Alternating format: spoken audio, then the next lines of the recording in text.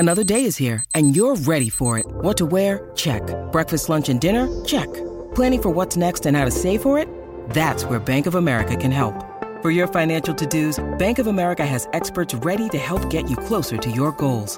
Get started at one of our local financial centers or 24/7 in our mobile banking app. Find a location near you at bankofamerica.com/talktous. What would you like the power to do? Mobile banking requires downloading the app and is only available for select devices. Message and data rates may apply. Bank of America N.A., member FDIC.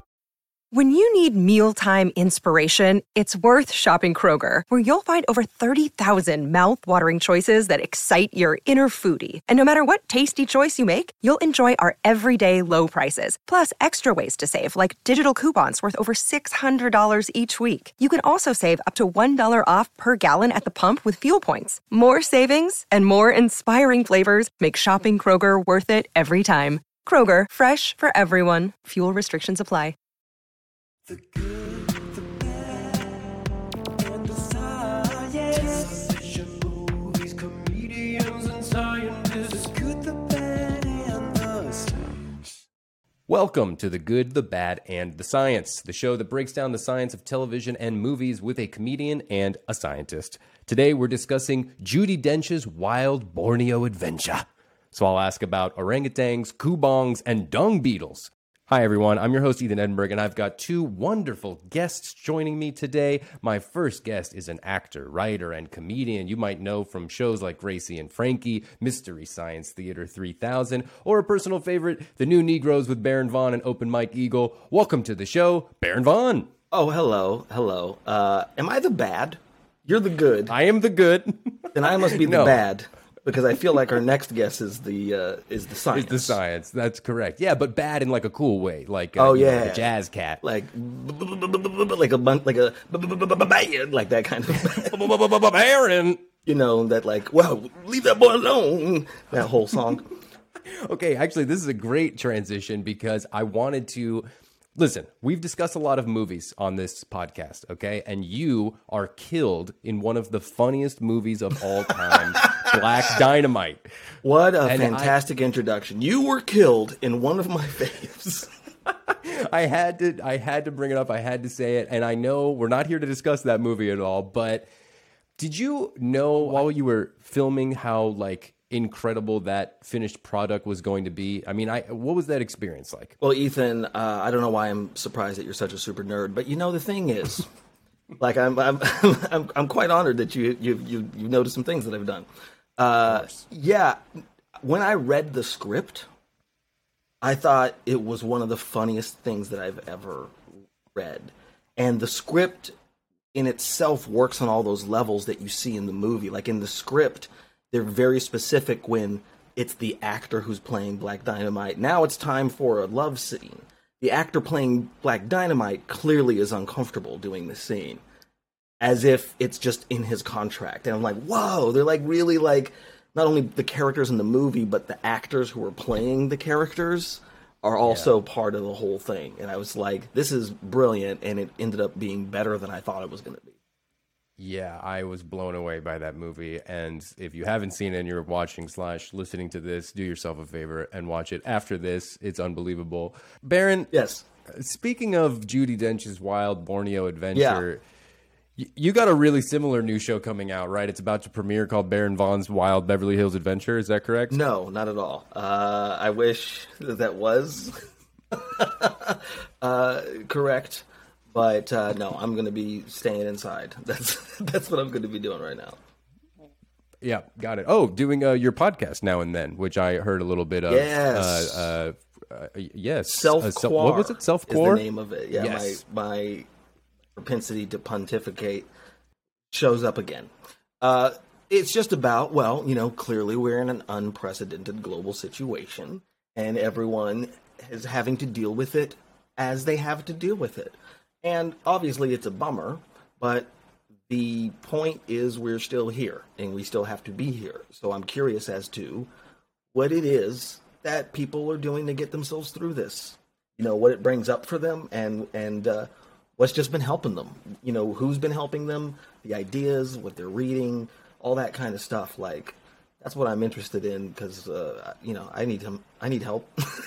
You know, I think like everybody else. Well, it certainly helps me to listen to you. I'm sure many people feel the same. And speaking of getting through this weird time, it's a great transition to our next guest who's on the other side of the world, getting through the same thing. So I'm very interested to see how he's dealing with it. He is the lead scientist for the Nature Conservancy's Asia Pacific region. He is responsible for ensuring that the Conservancy remains a world leader in making science-based conservation decisions. Welcome to the show, Eddie Game. Hey, thank you, Ethan. I'm having my own Wild Island adventure here because we're in lockdown currently in Brisbane, and every one of my neighbours has decided that's the perfect time to pull out power tools and demolish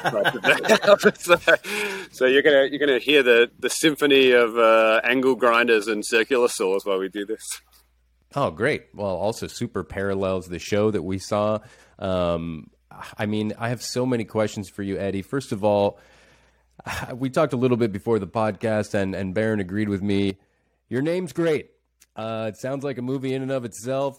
Eddie, I'm Baron Vaughn. It's rare that I meet someone with the name better than mine.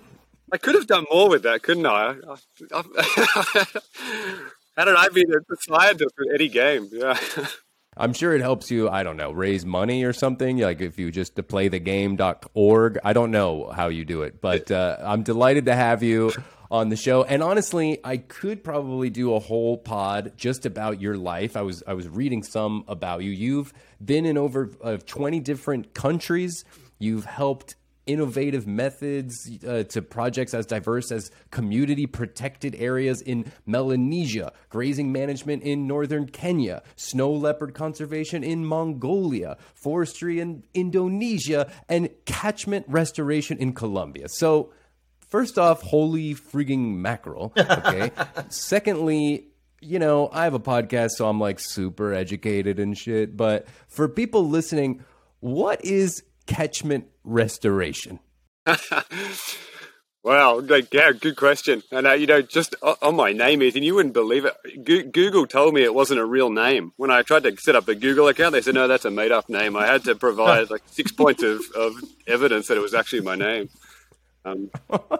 You are not that cool. Right. Yeah, they said, no one can have that name. Catchment restoration. Well, I guess in simple terms, we've pulled off so much vegetation. We've cleared so many trees from catchments.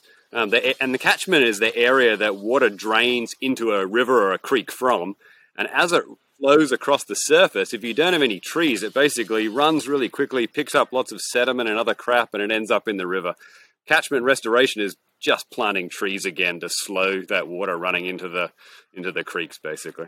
Wow. Okay. Awesome. And I mean, that seems super important, especially considering this documentary where it seems like planting trees is the best thing that we can do for the planet, right? Yeah. I mean, trees did figure out this trick of taking carbon dioxide out of the air. Turns out it's pretty useful, actually.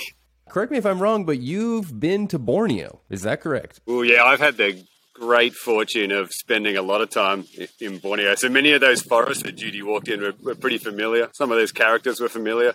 I haven't been pulled up a tree like she was, but and my trips don't usually start with champagne and helicopters. But other than that, there were lots of similarities. Yeah. And I mean, I know that we can play clips on the show, so I'm sure we can just cut to a clip of Judi Dench drinking some champagne, but I'd kind of rather have Baron recreated. Do you mind doing that for us? Well, you know, Eddie, I'm so happy that you've actually been to Borneo because I can't imagine staying as contained as Dame Judi Dench stayed when she was looking at the forest, at the wildlife, at the insects. It was just constantly this, oh my, wow. It's the smallest, most nuanced amazement I have ever seen in my life. I would probably be way too loud and, you know, make something horrible happen, like, what? And then it's going to be like some sort of like, oh, all the katydids ever are coming or something. But like, how was it for you the first time you were there? Were you that contained? Oh, you know, it's funny. The first time I was really in one of those forests, what blew me away was actually how noisy it was. I was kind of amazed. In that film, they kept on whispering all the time. I think, you know, maybe they were wondering if there were orangutan around them or something. But could hardly hear everybody speak. It's so noisy in those forests where there's so many animals making noise. It's pretty mind-blowing, but you never... I mean, Judy got the royal treatment flying over a helicopter, but that's what you want to do, because when you're standing in the bottom of it looks like forest. It's sort of up here right against you. You don't really see it. But yeah, I can see why she did that helicopter shot at the start. It's pretty epic to see it from that view. I had another question about the beginning of this show. Judy just skims over this fact as she's narrating, where she says that she recently adopted 3 orangutans, and then just kind of keeps talking about the adventure she's about to go on. But I was like, wait. Rewind a second. Wow, Is that I didn't catch that at all. Yeah, she just kind of said it. I had to have the captions on because I'm trying to write notes. I'm trying to do my due diligence here. And I was like, wait, what? How can that be a thing? Like, is that legal for people to have orangutans? If Judy says it is. They must be a higher class organization. We just let people adopt trees. We haven't gone to orangutan. Well, would she possibly mean that maybe she's like supporting from a distance? 3. Oh, okay. I don't doubt that they could be at her place, though. She really... That's how I saw it. I saw her drinking champagne with orangutans, and I was like, I guess when you're a fancy person, you can just get away with whatever. My, continue to frolic, Charles. Continue to frolic. That's very good. That's her excitement. She never came back to her children, right? Her adopted orangutan children. I kind of expected we'd return to them at some point in the narrative, but did they ever come make an appearance? I don't think so. We got to keep watching. You got to, subscribe to Discovery Plus and watch the entire way through. And maybe at the end, you'll get a little, the orangutans on the couch with her at home and they're, passing popcorn and stuff. I don't know how it works over there. Listen, I don't know about you. Maybe Baron, you will relate with me on this. I was stunned pretty consistently with how kind of calm and appreciative Judy was of everything without freaking out about the dangers of the rainforest. I was thinking about that constantly, and they very rarely discussed it. So could you walk me through what the dangers are, Eddie? Like, how do you prepare to go into, because they seem like they didn't even have protective It really gear. was like she was just like, all right, champagne's down, let's go. Yeah, let's go for a Why stroll. put shoes on? Why? And then it's like, oh, there's more insects here than anywhere in the world, and they're the size of a basketball. The thing that is the worst are leeches. There are so many leeches in that forest, and they never cut to a scene of a huge swollen leech on her leg. But that place is full of leeches, and people prepare for them in different ways. I like to wear small shoes and small socks so I can see them on my legs and get them off as quickly as possible. But other people sort of put almost a hazmat suit on. And one of the people working with me once, she put all this gear on and she covered all of her pants and her shoes in so much DEET, that really strong insect killing stuff, that it dissolved her shoes. And then at that point I started wondering what's worse, the repellent or the leech bites. But she really didn't want to get a leech bite. Oof. Well, what is that even? Luckily, I've never gotten a leech bite. Describe. Oh, so the thing about leeches is it doesn't really hurt that much, but they put a little antiseptic on so you don't feel the bite too much. But then they put a lot of this anticoagulant stuff to stop your blood clotting so that they can keep on sucking. And so that when you pull it off, the blood just keeps coming and coming and coming. And, you often get back to the field station and pull your leeches off and then just sort of walk little pools of blood around until you eventually start clotting up. I mean, I hate how you're talking about it so nonchalantly. It's so casual. It just happens all the time. How many times have you been leeched at a game? I've lost count. Oh, no. Oof. I do not envy you. No, that's terrible. They don't. But you're. They don't put that in the kind of Welcome to Borneo documentaries of people pulling leeches off themselves. I had a question because it's kind of thinking about that whole the catchment thing. Am I saying that correctly? Catchment, where it's like this crazy. It sounds like an insane word, but it's the simplest thing ever. It's like, but there's an order to it. So it takes a long time, I would assume, to study how, to find out, we've, this is what we're missing here. And I know that there's been a lot of different, kinds of research about the delicacy of all these different ecosystems. But I guess that my question is, when you're in the jungle, because when I watch a nature doc, like everything seems like it's in place. Like when I see an insect that doesn't gross me out, I'm like, yeah, that's where that insect's supposed to be. Like a katydid the size of my arm. That's where that is. Not here. I'm here. And if it was here, it'd be like, whoa, anachronism, in a sort of a way. Does it feel like that when you're there? Do you feel like that sense of order? Yeah, that's a great observation. And I think it does, especially when you're in a good forest. It's amazing. You don't have to be an ecologist or a trained person to be in one of these forests and think, hey, this is what a rainforest should be like. This is kind of the way it sounds and looks and feels. And then you go to some other piece of forest, maybe like the stuff she flew across at the beginning with all the oil palm everywhere and the little patches of forest. And you can be in there and you're like, oh, yeah, something's not quite right here. It's a bit hotter. It's a bit lighter. It's a bit windier. The insects don't sound quite right. So, yeah, I think you pick up that sense of order when you're in a good, healthy forest. That's fantastic. Follow-up question. I hope you don't mind, Ethan. I love it. Please, take over. I'm out of here. Speaking of that sense of order, it's funny because, that part where she's flying over all of the palm oil farms and all that stuff. And I've seen that exact thing, of course, in the Amazon. I've seen that thing in all of these different, important places around the world.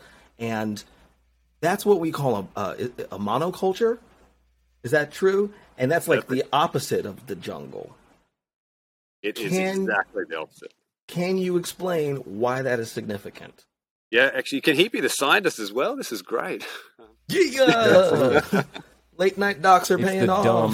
The dumb, the science, and the science. Yeah. The good, the scientist, all in one. You're so right. That is the opposite of what you see. Those rainforests that she's in are some of the most biodiverse places, and that means the places with the most species, and particularly tree and plant species. It's extraordinary. And oil palm really is one species. Just plant one over another. And then what the problem is with that is that all of the other, all those insects, remember that white sheet that they put up, and there was like 1,000 different species of insect on that white sheet alone? Every one of them. That's the thing I'm going to have nightmares about. Exactly, the katydid the size of your arm, the one the cicadas that pee on you all the time. Yeah, every one of them has its own. There was a lot of poo references in this film, but and of course a Spider-Man ant. That was my favorite. Oh, the Spider-Man ant. That's right. So many cool bugs, but they've all got their own. I guess they've all got their own niche in the and the more tree species, the more niches, the more other species. So you take away all those trees down to one, and you just don't have many places for things to live. You don't have many niches, many kind of unique little things that those bugs occupy. That's the big issue. All right, we're going to take a quick break, and we'll be right back. The break is over. Here we go, back to the show about science. Speaking of bugs, I do have to really, unfortunately, ask about them. There's a centipede they're talking about that can kill a human. So I got to bring that up. I mean, have you come into contact with that? Can you tell me how they kill humans? Like, what the F, basically, is what I'm asking. What the holy F, Eddie Game? I fortunately have not come into contact with that centipede or any deceased humans as a result of centipedes. But when I worked a lot in Papua New Guinea too, and the forests are similar in some ways, and they have a centipede there that they call chop off your arm, because if it bites you, they say the pain is so bad that you would rather chop off your arm than continue to live with it. So I have no doubt that centipede bites are incredibly painful, and I have no desire to encounter it. Have you had to encounter a lot of some of these poisonous species and gotten the worst of it? Yeah, you sound to me like a veteran basketball player who when they talk about their injuries, it's like you don't really know the details, but they're like, yeah, I've had a broken ankle, 3 broken ribs, my wrist is sprained 5 times. It's like, do you have just a medical history list like that? Got a few of them, a few scars. One great one from Borneo. They have these big hornets, and it was beautiful, big golden hornet. And I was right at the end of a day of forest. I'd made it successfully through 8 hours of forest walking without any injuries, and I could see the camp, and I got bitten by this hornet. And I thought, it's kind of painful.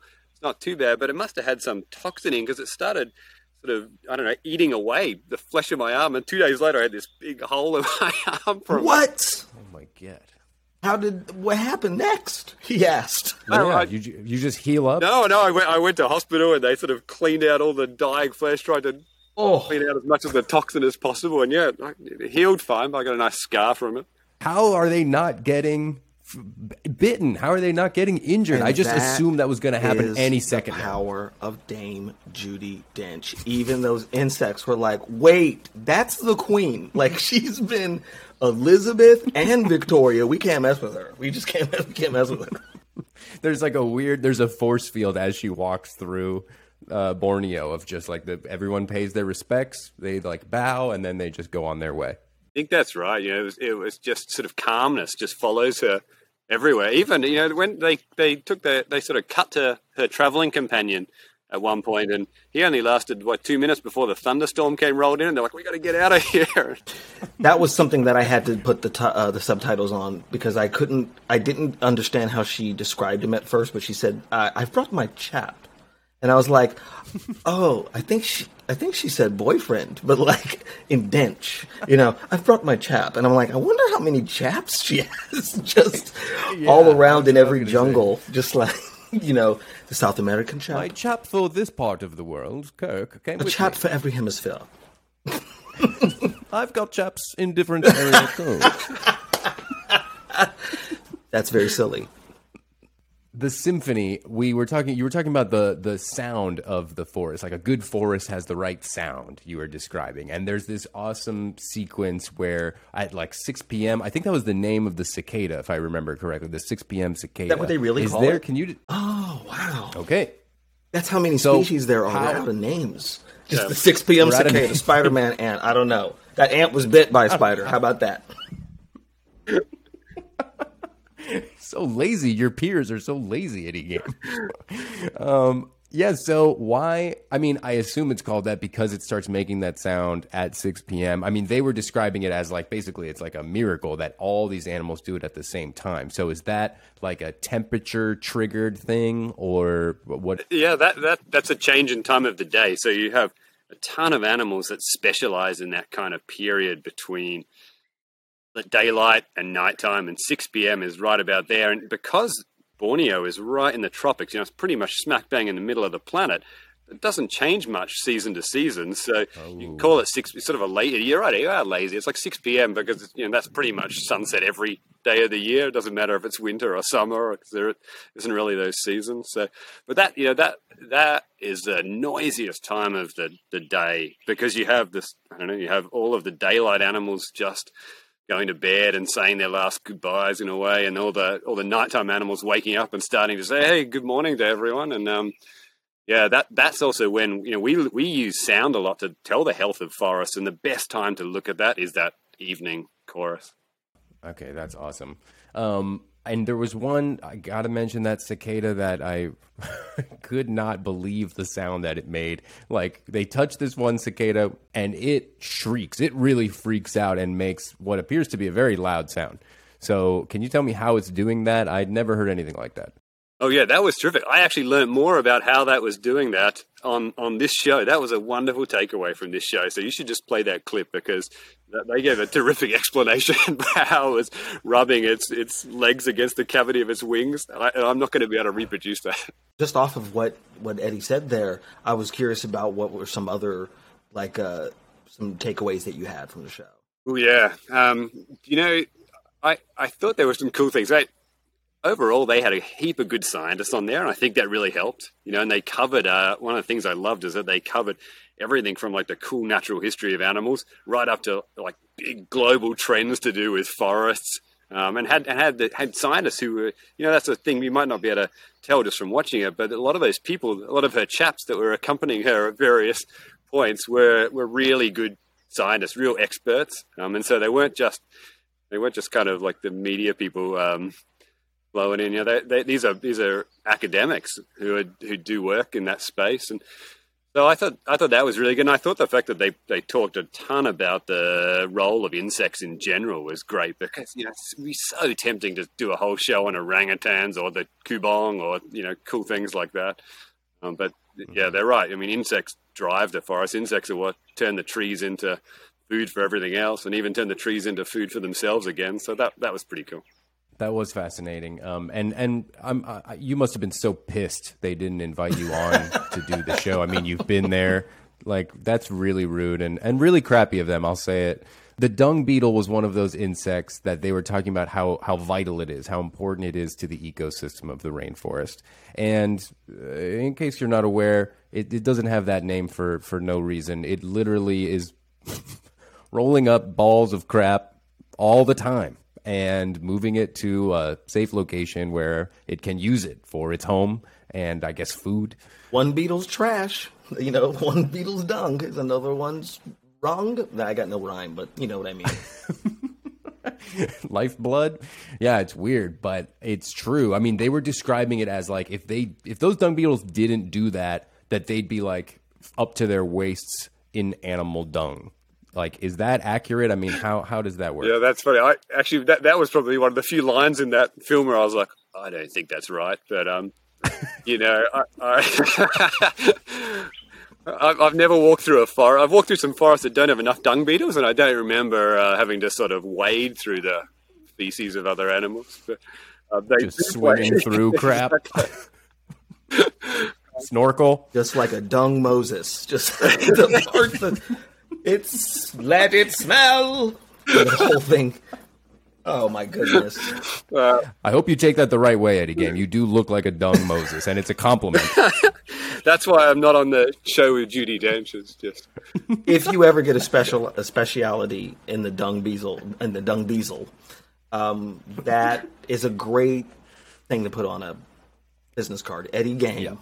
Dung Moses. That's the dung, yeah. You standing exactly. with waves of crap and a big staff. I was also struck. I had never seen a thing about the stuff that was about the carbon dioxide and the sort of the mapping that he did with the graphics and all that stuff. I had never seen anything that was like that. And he said, I don't remember who it was, but he said that was one of the things that was helping turn the corner, maybe, for a lot of governments who weren't believing, I guess, what was happening. Had you ever seen anything like that before, like those graphics? Yeah, that was terrific, wasn't it? It's a guy called Greg Asner who does a lot of that. We call it remote sensing, which is basically taking images from satellites or from aeroplanes. He took all of those on an aeroplane. And it is one of the things that it has done is really emphasize to governments all around the world how important forests are for the carbon budget, the amount of carbon we have in the planet. And two big things happen, I guess, when you turn some of that forest into agriculture, like an oil palm plantation. You release a ton of carbon just because you chop those trees down. But then you also don't have those trees there pulling more carbon out of the air. And so the combination of those two things mean that if you keep forest there, even a little bit, it's so valuable. And so that's, I think, what Greg meant had turned the corner, because you're seeing governments think, the best way that I can meet our climate change commitments for countries that have made them is just to stop chopping forest down. You don't have to stop driving cars. You don't have to stop doing all this other stuff. Just stop chopping the forest down, which for some places is easier than other options. Oof. And scoof. That's what I get. Those are my sounds I make because, I have two little children. And my toddler, well, they're both toddlers, but my oldest loves the movie Rio, right? Not the best. However, there was a sequel, Rio 2. Surprisingly, there's a lot about poaching and farming and these people who are out there in all of these different jungles that are burning the jungle intentionally. And that was another thing that was really shocking in the graphic where he showed all that satellite footage of all these different burning forests.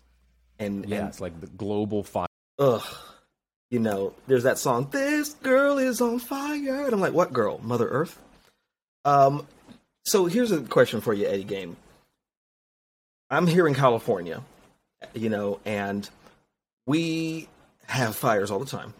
my today when I was out, I was like, oh, just like that thing where it's like, it's not just my allergies, but I'm breathing in things that should have never been burned, even. But they're starting to talk about this thing, and I was curious about, if you have heard about this in other cultures, indigenous cultures around the world, about some of these indigenous cultures had ways to kind of control the fire, like burn things in a way that I don't understand it, but I was wondering if you knew anything about that. Yeah. God, are you sure he's not the scientist? This is next level. I mean, he's on the show because he's a genius. Get out of here. I'll take it. I'll take all the compliments. Yeah, no, spot on, Baron. So one of the things that, not so much in forest, but you see this a lot in big grasslands. You see this in lots of countries in Africa, in Northern Australia, that what we've done as a kind of European society is think fire is bad. We have to stop fire at all costs, and so we try to suppress it and not have fires. And what that means is that you get all this extra, we call it fuel, but it's basically dead grass, dead trees and stuff lying around. And so when you do have fires, you have these catastrophically big fires. I've seen them in California. We've had them here in Australia. And releases a ton of carbon dioxide. And perhaps more importantly, the big fires kill a lot of trees. And we see the same even in rainforests. But what a lot of indigenous communities did that used to manage and live with fire is they knew when to burn in the year. So they would burn as soon as they could, as soon as things became just dry enough, which means that there wasn't a lot of fuel lying around. So the fires are small. They tend to burn out quickly. They don't kill trees. They just burn the ground cover. A lot less destructive. And I think, there's lots of places around the world thinking, wow, we could really learn a bit from that and start to change the way we manage fire. So as soon as it's dry enough, we should go out, Baron and I, and just light some stuff on fire? Yeah. Just to get it out of the way? Well, hey, here in LA, there's enough. I still hear fireworks all the dang nabbed time in places where I shouldn't. So hopefully that is just one of the reasons some of these fires start, actually. Yeah. And, people got to know that baby's gender for some reason. Just got to know it. Yeah, it's a tricky balance too, right? Because one of the challenges in somewhere like California is that the Forest Service knows what it's got to do. It knows how to burn, but any burning releases smoke, which kind of sucks for people. I mean, no smoke is good for you.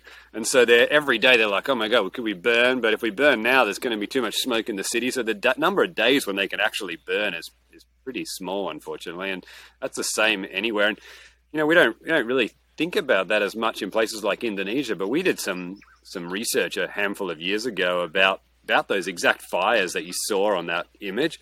And the carbon is one thing, but the impact on people's health, the community's health in Indonesia is staggering. Really a lot of extra people dying just because of the smoke from all of that burning. Oh, my Lord. Are there things that we can do? I mean, obviously volunteer for the Nature Conservancy, I assume.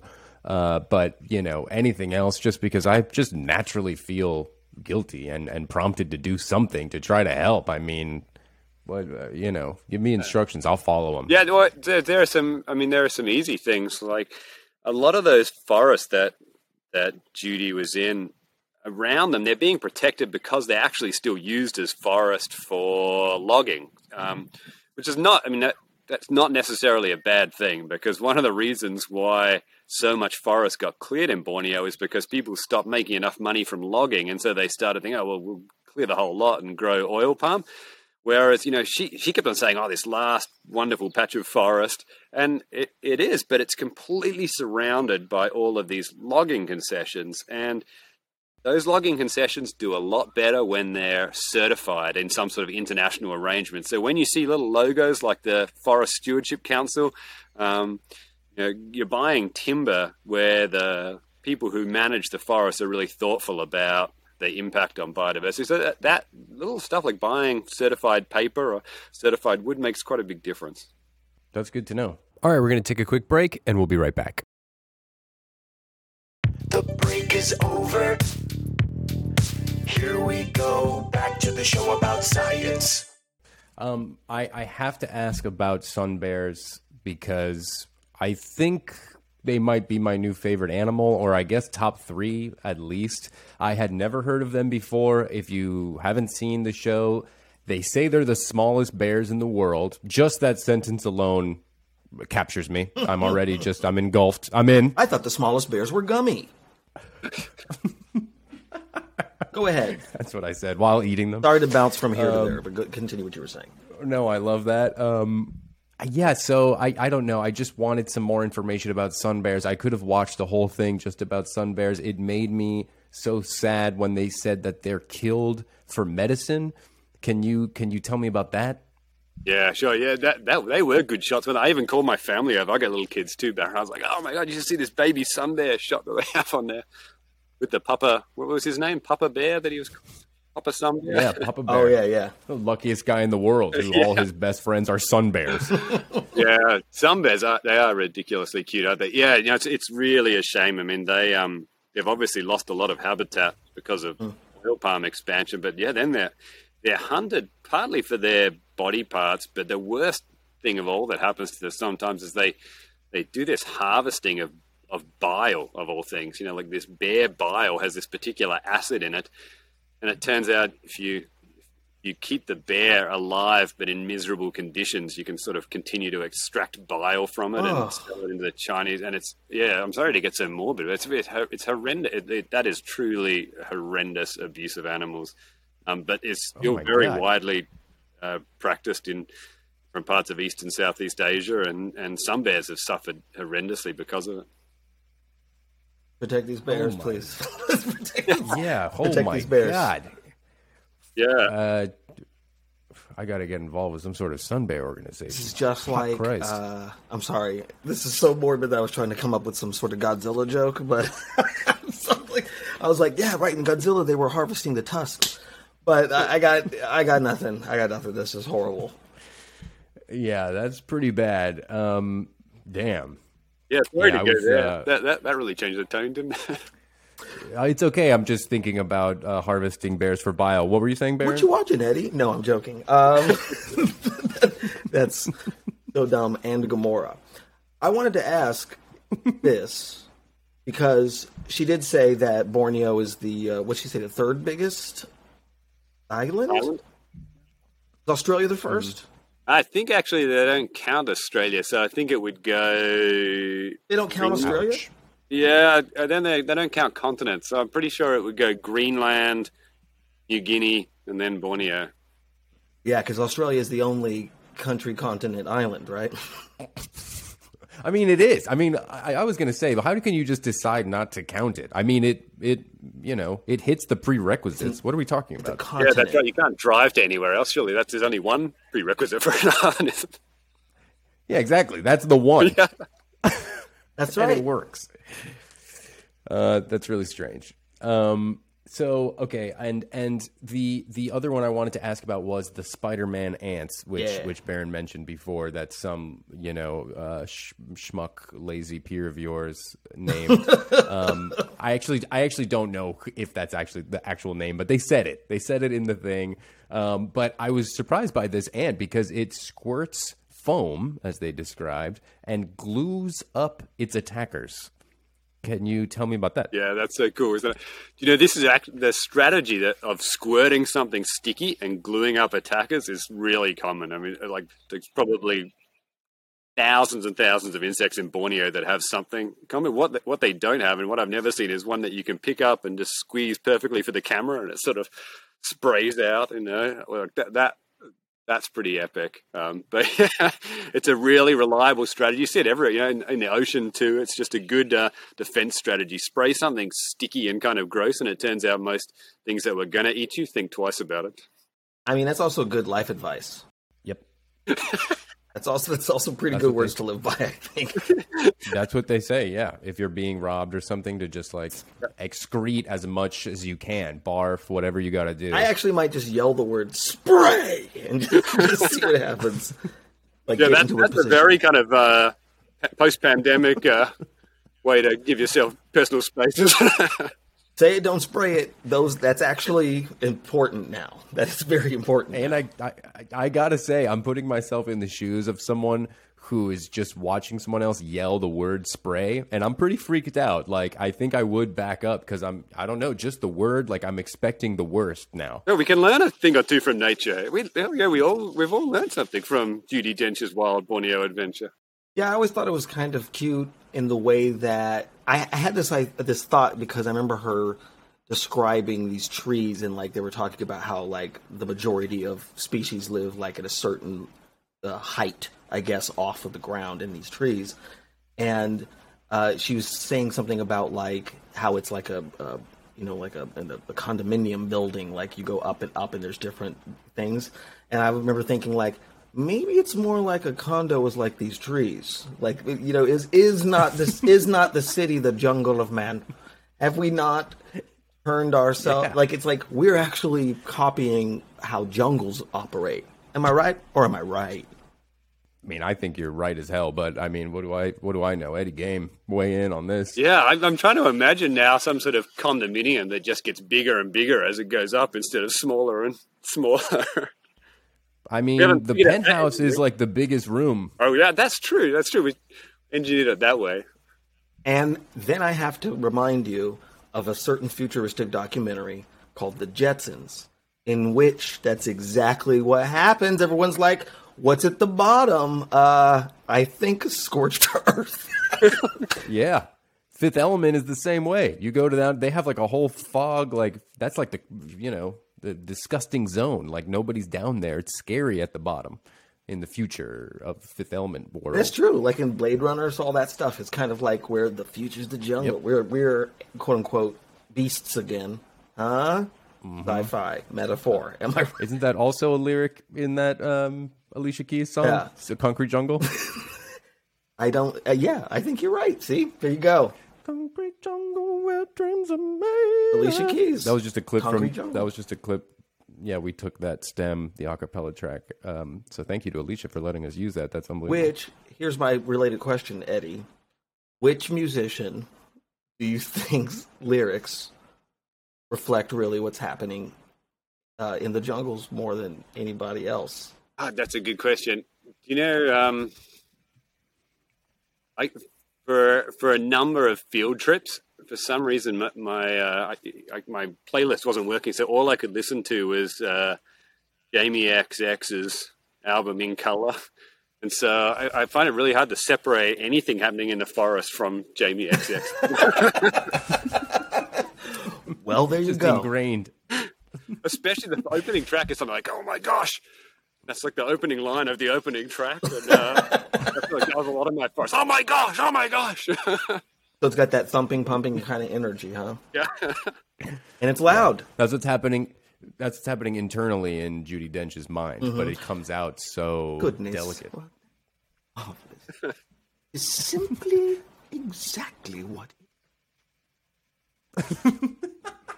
She's not even saying anything. She's not even. Even when she laughs, it's just a very like you probably can't hear my nose, but it's very like, yes. So good. She's awesome. She's awesome. We should have just recorded this whole podcast with you as Judi Dench. People won't know. Like they would just be listening, thinking we had Judi Dench on the program.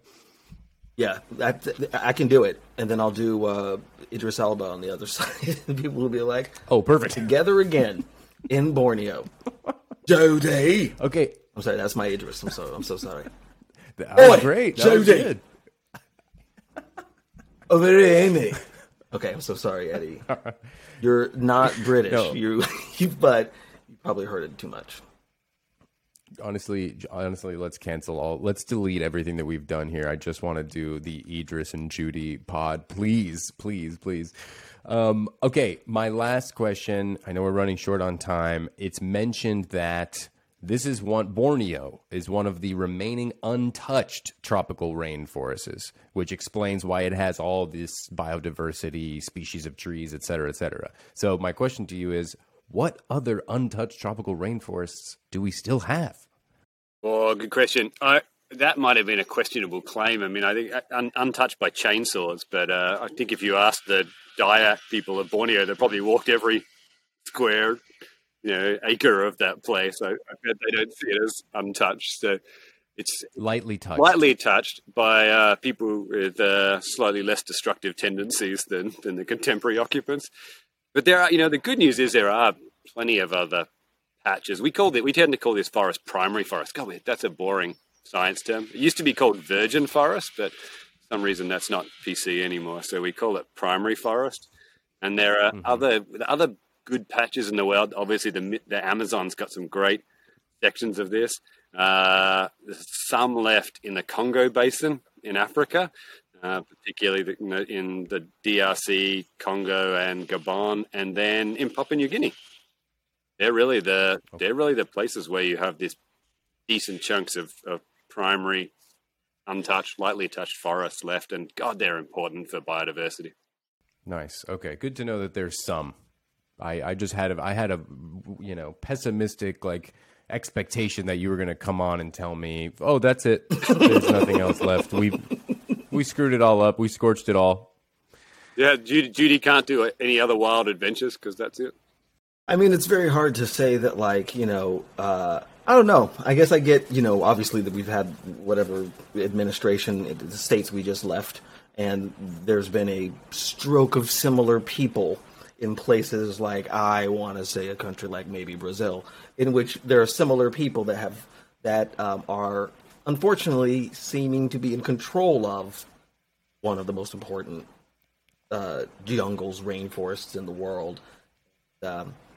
I guess that whole thing about voting does matter. I don't know what I want to say. I don't know what I want to say here. I'm just trying to I'll agree with be positive. Speaking of that and trying to just, promote some positivity, Baron, I don't know if you have shows coming up because of this whole Delta scare. I don't know if you're putting things on pause, but if there's anything at all you want to tell people about, plug, now would be the time. Yeah, just check me out on baronvaughn.com, and I'm also on Twitter and Instagram, and if you Google me, you'll probably find what you're looking for, most likely. Excellent. Well, I super appreciate you watching Judi Dench's Wild Borneo Adventure on Discovery Plus and coming on to the show. No, it was quite wild. Oh. Extraordinary. It was extraordinary to have you on the program today. I really do appreciate it. It's a delight to talk to you. And Eddie, anything you want to tell people about, please? No, I mean, do watch the show. It was a great introduction to Borneo. You're going to see some stuff that you like and learn a bit. I learned a bit, and there are lots of good organizations working to try and save those forests and the animals in there. So again, take to Google and look for good organizations that are doing good stuff there. Any organizations you want to trash, any clown organizations that you can't stand, that you're against. Punk organizations. Yeah, punk-ass organizations. Label them now. Okay, you can pass. No? You can pass Nobody? on that, Eddie. Yeah, Eddie's that's fine. not game. Oh, I know, I had to do it. I'm so sorry. Had to do it. No, thank you both for real so much, and I'll talk to you next time. Have a good one. Bye-bye. And of course, if you want to watch Judi Dench's Wild Borneo Adventure, you got to do it on Discovery Plus. And the best way to do that is to go to discoveryplus.com/goodbadscience for a free trial. Do it today.